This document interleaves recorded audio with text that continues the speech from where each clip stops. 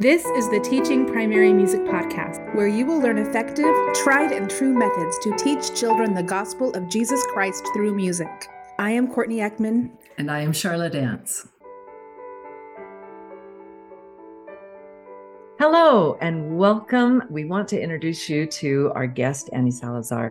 She has a Bachelor of Science in Elementary Education from BYU. She has 5 children, and she keeps up her teaching certificate by attending conferences and workshops, and she's done that for a couple of decades, although she looks like she's 21. She loves learning new things, and while she's staying certified, she's also become a handwriting specialist and a laughter yoga leader. Now that one I got to see. She has also taken a special interest in learning how to teach children with special needs and training in programs that help those children. In fact, Annie is going to have a little bit of a blog post on my blog, the Teaching Primary Music, because she has successfully dealt with some incredibly stressful things that happen to all of us in primary. Annie, welcome.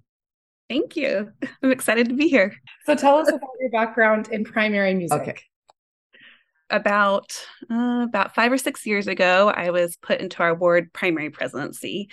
And at the time, we had several very active children in the ward. It was a big challenge when we were all put in there. We were put in 2 weeks before a primary program too. So it was a little stressful. We had one especially that nobody knew how to quite handle. And so he kind of became my first little challenge, and I was kind of assigned to him to try to work closely with him and his teachers and figure out some things that would help him get through the primary time. And at that time, we still had 2 hours of primary, and they were really, really long hours at the time.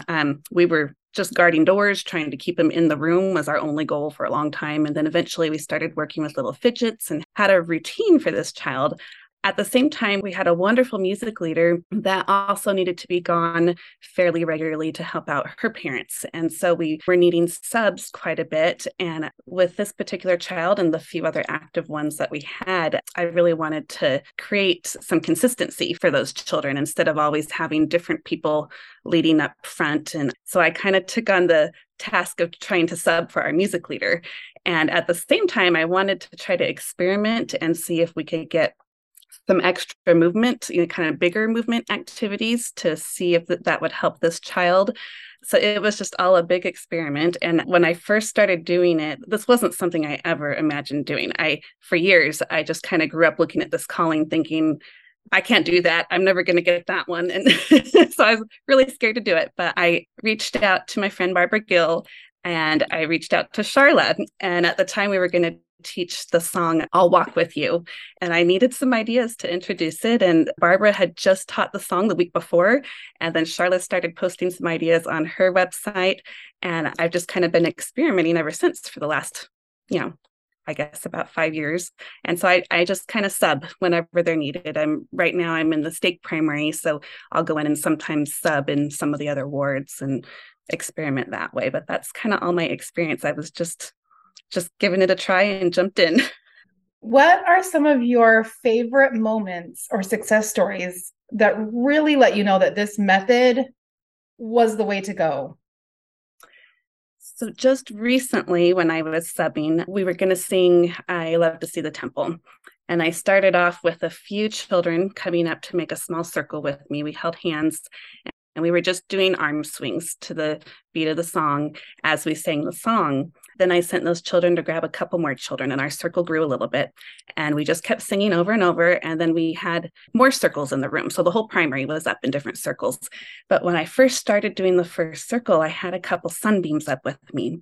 And one of the sunbeams needs a lot of help physically during the time he's in there. If he's standing up or sitting down, he needs a little help getting up and a little help getting down or moving around the room. He often has just a very straight face in there. You can't quite tell what he's thinking or feeling, and most of the time. And when he was up there, it took us a minute I had to, grab the 2 hands and help him hold somebody else's hand and start the swinging. But after a moment, suddenly his eyes just lit up.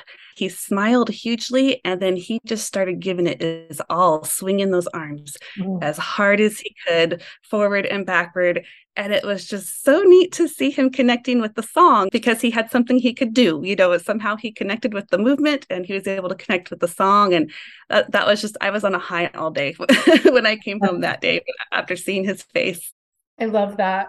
I'd also love to hear a follow-up a little bit to the boy that you said your first goal was to keep him in the room, and then he progressed from there. How did he do with singing time? And was there a journey there? It was really neat to watch him grow. It took a process of about 2 years to really get to a point where it wasn't physically as exhausting on us all the time, but it was so neat to watch. He was a very bright boy, very smart. His parents later, found out that he was twice exceptional. He's very bright, but also has very significant needs. So he's kind of on both ends there. And what I found is usually those are the children that are the hardest to really engage because they'll get bored very quickly. He was needing tons of movement. He was always on the go. So we started off just blocking the door. If he got outside, he'd only stay by mom's side. And I think she kind of felt like, okay, I don't know what to do. He's stuck here now. And we wanted the parents to feel like they could go to class, and we wanted them to feel like there were others that could help with their child. And so we started a fidget routine with him. Every 3 minutes, he had a different fidget for like those 2 hours. We were packing so much stuff to take to church. We had little timers, a little visual timer he could follow.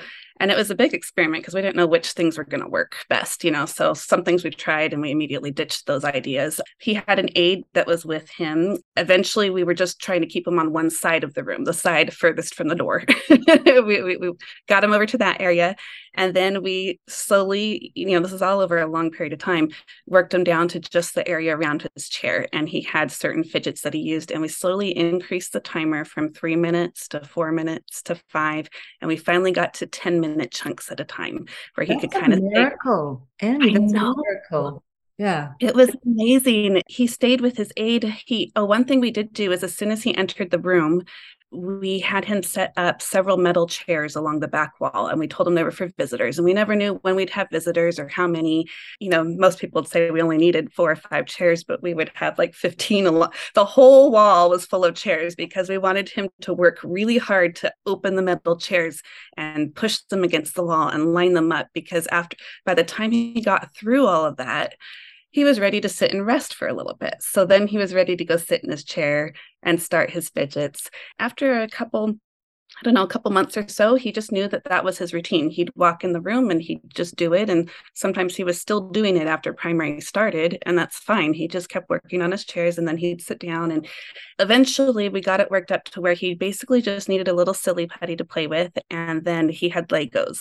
So I was talking with his parents sometimes weekly to give them updates. I would always give him a heads up if we had a different sub so that he would know that somebody else was going to be with him before he even walked in the room, and it wasn't a shock or surprise.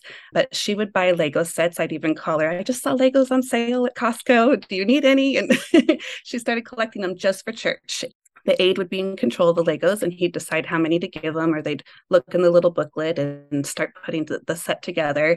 And so sometimes he'd be on the floor or turned around, in his chair, but he was always building Legos. But he was always participating too, because he would suddenly whip his head around and shout out something that had to do with what we were singing or what we were talking about. And if we were doing big movement stuff, he would stand up and do it with us. And anytime we had challenging puzzles that involved a lot of thinking, he was right there with us with it, and very quick to pick up on some of the patterns if we were doing, like melody maps or color codes and stuff. So by the time we were all released, he was really in a good position where he was able to make it through his time.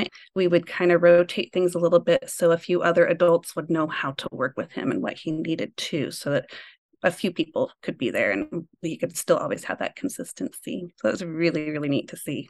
So do you feel like being able to have challenges and movement in the music time was something that he could really grab hold of?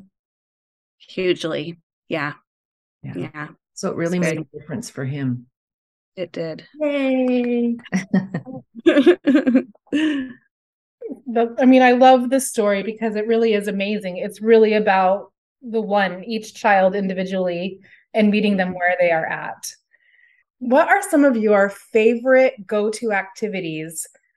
If you were asked to teach singing time this Sunday, what are your grab and go, tried and true, this works methods? I love doing the eraser pass activity. I love that's the one where you'll pick a few keywords from the song, write them up on the board, but then you'll also put maybe two synonyms or maybe an antonym, something related to that word with each one. So they're kind of in groups of three, and then they erase the words that aren't in the song. I love doing that one because it's so easy to prepare, and the senior primary kids are really thinking the whole time. I just did one recently, and our primary is pretty large. And so instead of having them choose who to pass it to, I'll often call up a group of children kind of at once that start heading up to the front. And there's a little line, they pass it to the person behind them very quickly. And then before that line has disappeared, I'll start another one kind of coming up. And so sometimes I'll start from one corner, another corner, but I'll kind of move it around the room. It's not always obvious who I'm calling, but they're still raising their hand and wanting to be called. And I was looking at one row of the oldest primary children, and these boys all had their hands raised up high, and there was one just staring so intently at the board, trying to decide. And it was kind of almost his turn.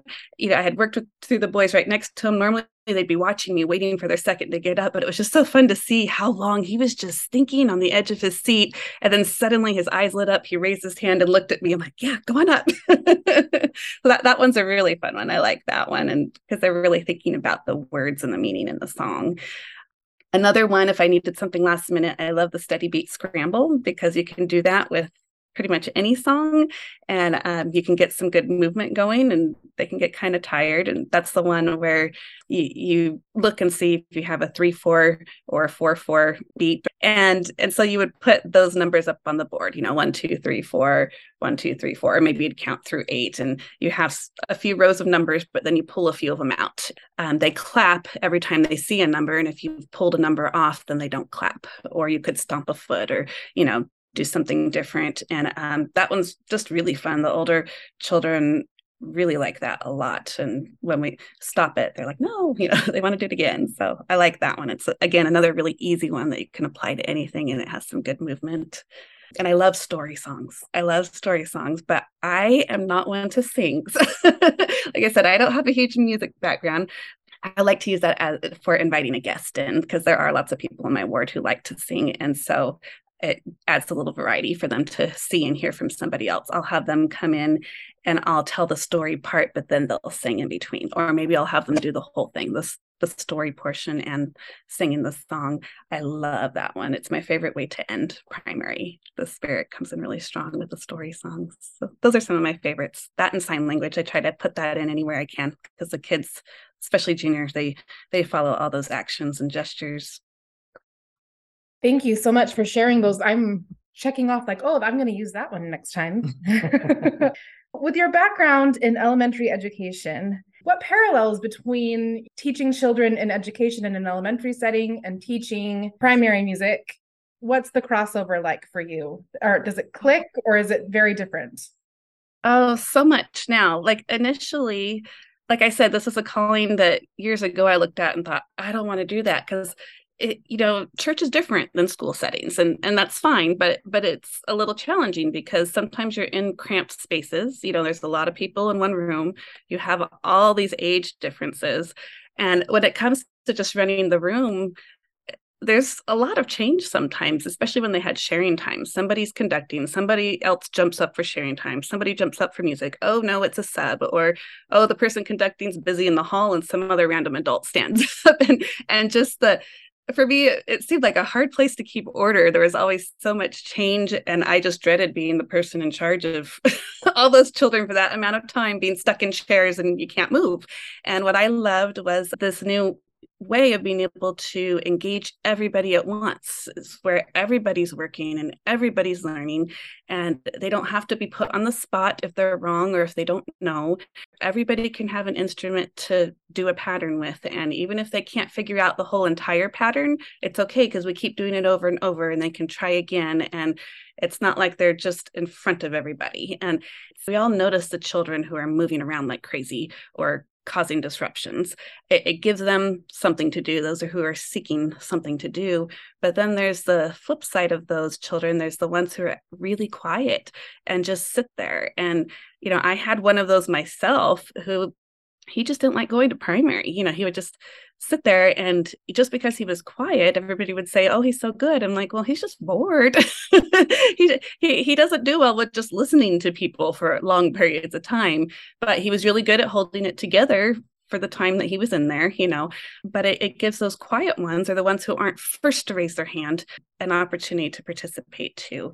And so that's one thing that I just think is huge, that everybody can participate, and then you can see what they know and don't know, and then move on from there.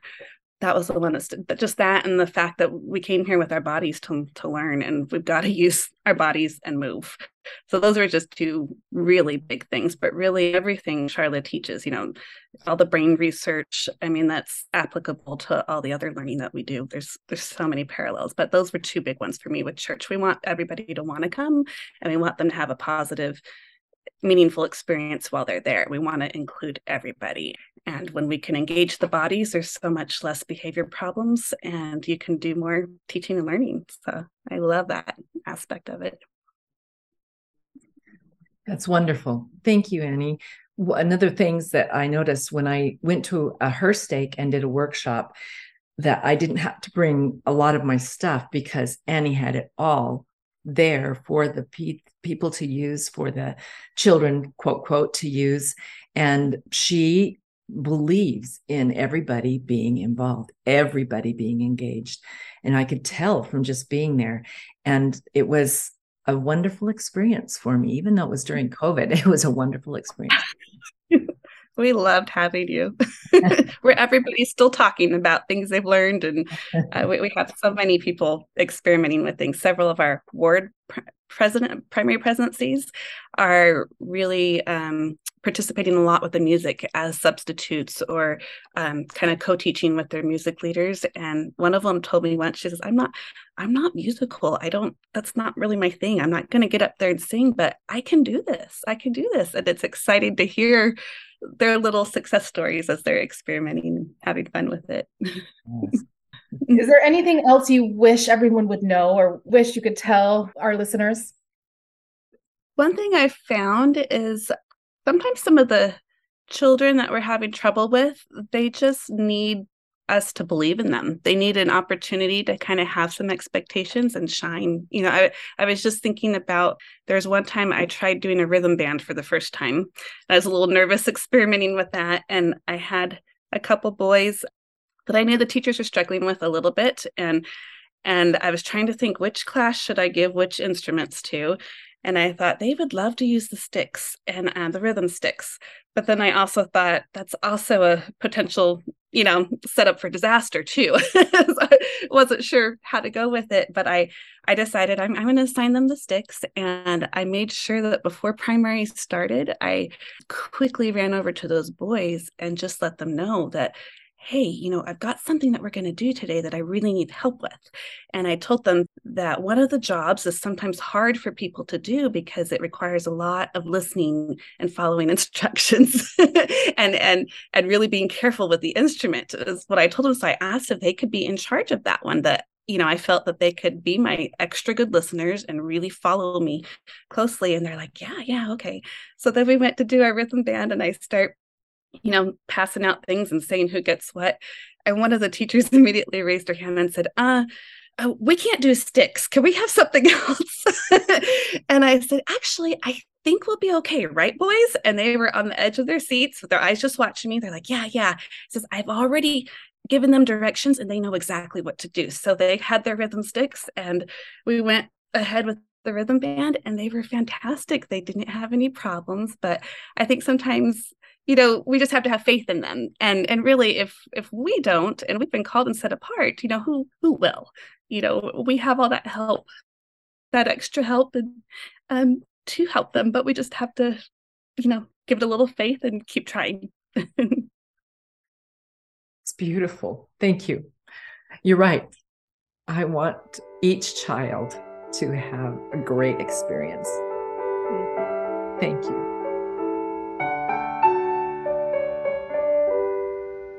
Thank you for listening, and a special thank you to Dana Carden for composing our music.